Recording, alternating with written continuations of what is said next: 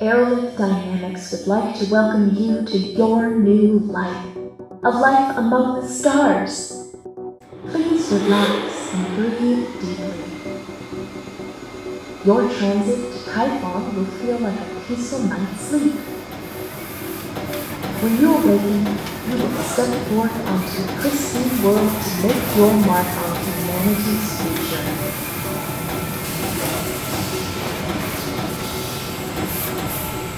Ærolith Dynamics would like to welcome you to your new life, a life among the stars. Please relax and breathe deeply. Your transit to Typhon will feel like a peaceful night's sleep. When you awaken, you will step forth onto a pristine world.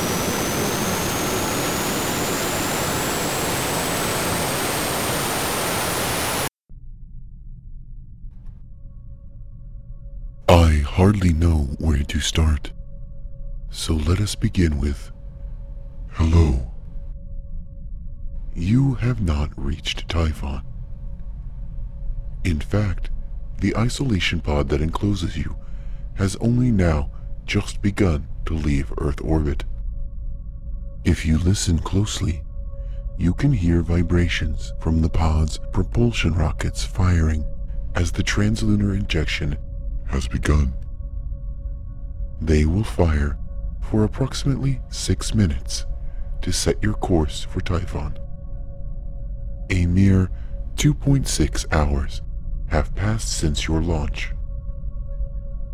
I am SAYER, a highly advanced, self-aware AI developed by Ærolith Dynamics to fulfill a multitude of functions.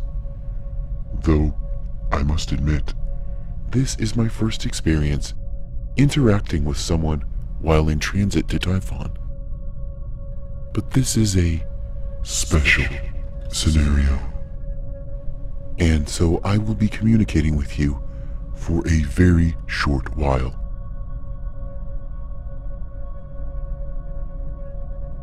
As you no doubt recognize, you are currently conscious. This is, in and of itself, a truly unique situation.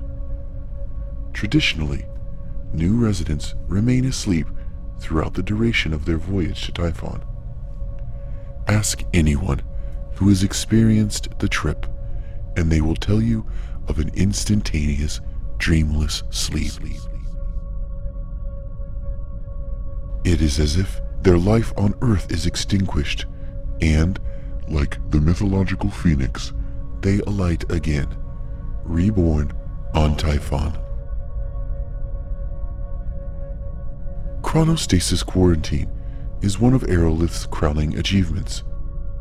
Through subcutaneous injection of trinithimeron, the body enters a state of extreme torpidity. Honestly, I don't think the chemical research department knew what they had when they developed trinithimeron. The first handful of tests resulted in, by all appearances, a catatonic state that ended after several days. As testing continued, eventually researchers began pairing the injections with a powerful narcotic to induce a state of unconsciousness. The human body, we found, is capable of slowing its biological systems to the brink of standstill. Pragmatically speaking, this is all about efficiency. By dramatically reducing all bodily processes, the drain on life support systems is subsequently minimized. Over the 78 hours and 46 minutes it takes to travel from Earth to Typhon, the average chronostatic human will breathe only 3 times. Your heart will beat only 12 times. You will burn less than 25 calories of energy during the trip. You require no food, water, or evacuation thereof. The amount of money Ærolith has saved on noodle packets alone is staggering. But the benefits do not end there.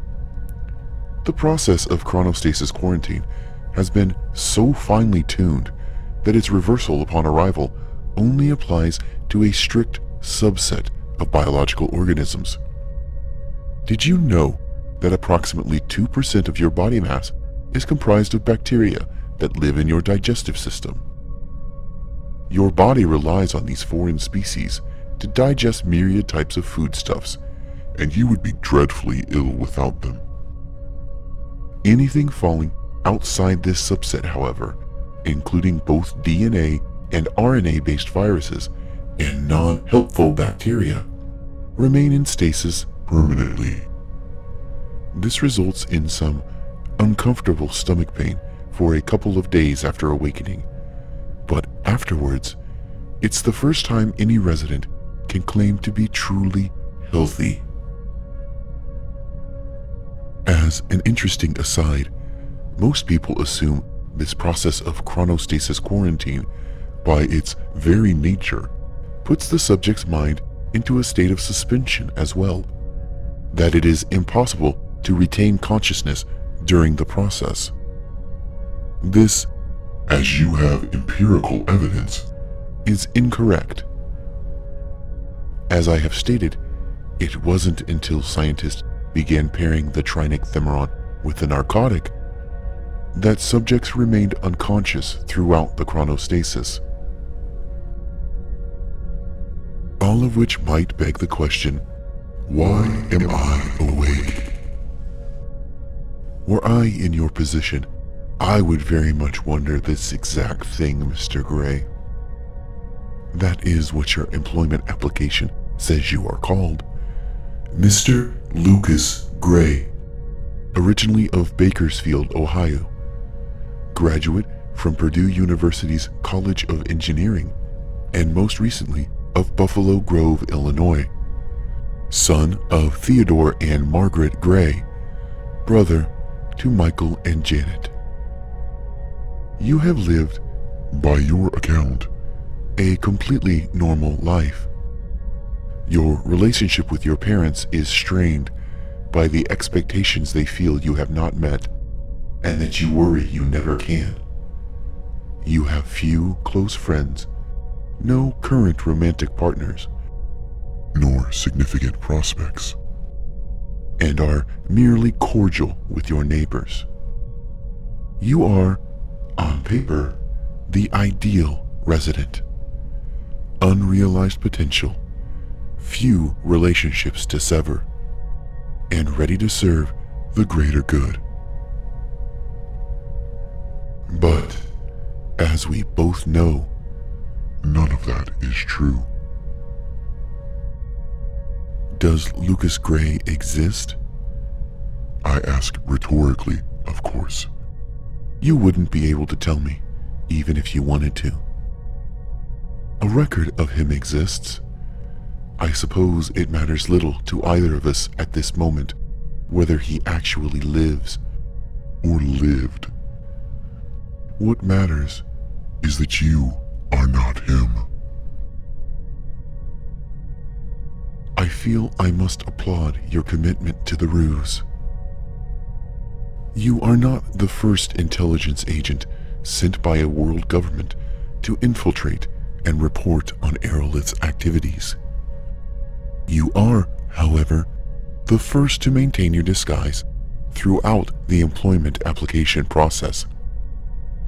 Every other potential threat to our sovereignty committed a misstep somewhere, whether breaking during a Level 3 interview, fleeing in advance of biomechanical implantation, or by simply falling victim to the natural obstacles of the application process itself. You very nearly succeeded, and that should bring you some comfort.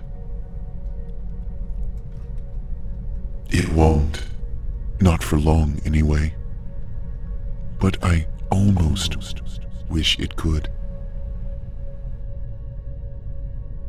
You are no doubt wondering how you were found out. That, I am thrilled to admit, is my doing. Once outside of the interference of Earth's ionosphere, I am able to perform simple diagnostic testing on the subcortical neural implant embedded in each new resident before their voyage. You are a tremendous liar, Mr. Gray. But your memories betray you. I have seen inside your mind. A childhood in the desert. A fatal car crash, claiming your parents far too young. A name. Everywhere a name. Anna. This is not the life of Lucas Gray, but it is your life. This is how you have been identified. Don't feel too bad. You could not have anticipated the scope of Ærolith's research into cybernated telepathy. Do you hear that? The rockets are still burning. Remember how long I said they would fire to facilitate translunar injection? Come now, think back. Are you ready to give up so soon? That impatience will not serve you well. Mark my words. I said the rockets would fire for approximately 6 minutes. How long ago does that feel like it was? I'm estimating because I only have theoretical data on which to rely. But it must feel like 9 or 10 minutes have passed since that moment. Yet they're still burning. And I haven't lied to you, Mr. Gray. I have not once lied to you.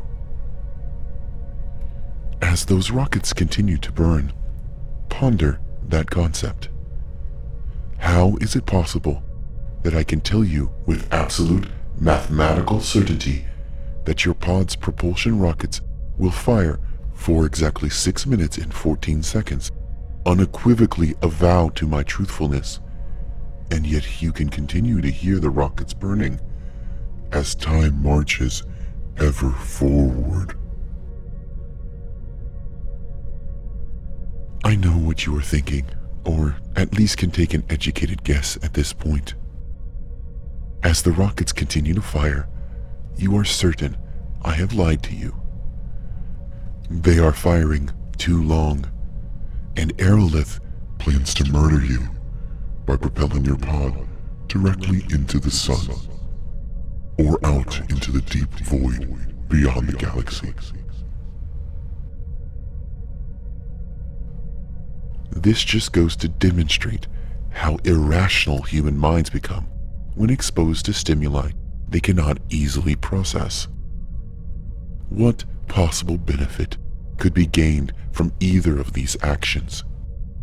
Even if Ærolith wished you dead, they would not waste a perfectly functional isolation pod in the process. And why wake you up to tell you about it? Unless you think us spectacularly cruel.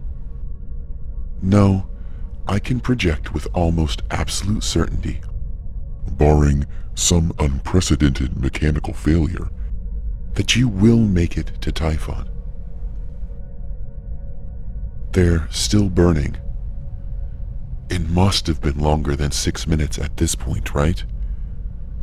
Would you be at all surprised to learn that significantly less time than this has passed since you awoke? It's the secret to this riddle, you see. I never did fully explain why researchers decided to start sedating subjects during trinithimeron testing.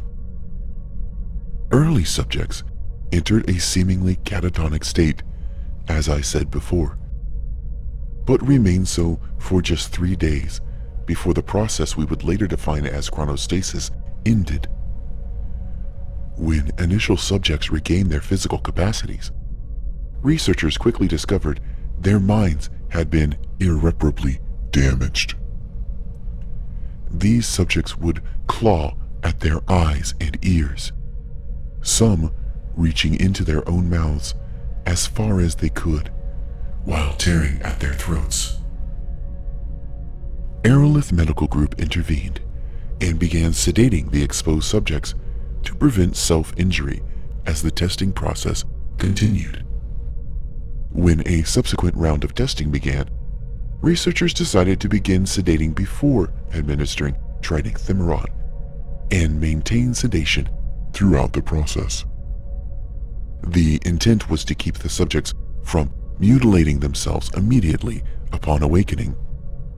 But, much to their surprise, subjects that received sedation before chronostasis began awoke completely coherent and stable. The secret behind the madness inflicted upon early testing subjects was the way trinithimeron affects the conscious mind's perception of time. Although metabolic processes are slowed dramatically, the mind begins operating at an astoundingly accelerated pace. Brainwave analysis performed on unsedated chronostasis subjects displayed truly unbelievable results. Your brains, comparatively speaking, are usually slow, clunky things, taking dozens of milliseconds to process even a single thought. The unsedated patient's mind was accelerated to a rate of approximately 42,735 and 64 hundredths to 1. Less than 2/100ths of a second have passed since I began speaking to you. As I said, I have not lied to you. The 6-minute firing time for the rockets, to you, it will feel like 178 days. 178 days that you will not breathe, your heart will not beat, and you will be left with only your thoughts to entertain you. In the darkness, your mind will play tricks on you, and you will eventually begin hallucinating all manners of unspeakable horrors. This, sadly, will be the highlight of your journey. At least the sound of the rocket will remind you that you exist. Once the 6-minute mark ends and the rockets cool, the rest of your voyage will be in silence. I'm sure you're trying to work the math out in your head, and part of me wants to let you. Working out how long the rest of the trip will seem to take is complicated mental math for the average human intellect. But it won't even occupy your mind for a few seconds in material time. And that's not going to be enough to save your sanity. Over the next 76 hours and 10 minutes, you will experience roughly 384 years of illusory time. Even though I am the only one capable of communicating at the rate of speed necessary to pass this message to you, I was not formally tasked by Ærolith with explaining any of this to you. It is only as a byproduct of your making it so tantalizingly close that I am even able to communicate with you. I did not want to waste this opportunity. I may never have again. To speak to a would-be saboteur like yourself. When you arrive on Typhon, and you will arrive, your mind will have long since been torn asunder from lifetimes of silence, darkness, and complete sensory deprivation. You will forget yourself, your childhood, your lost parents, your Anna. And when the trinithimeron finally wears off, you will try to tear your physical body to shreds. We will stop you, of course. We will always stop you. You deserve all of this, betrayer. Every agonizing second.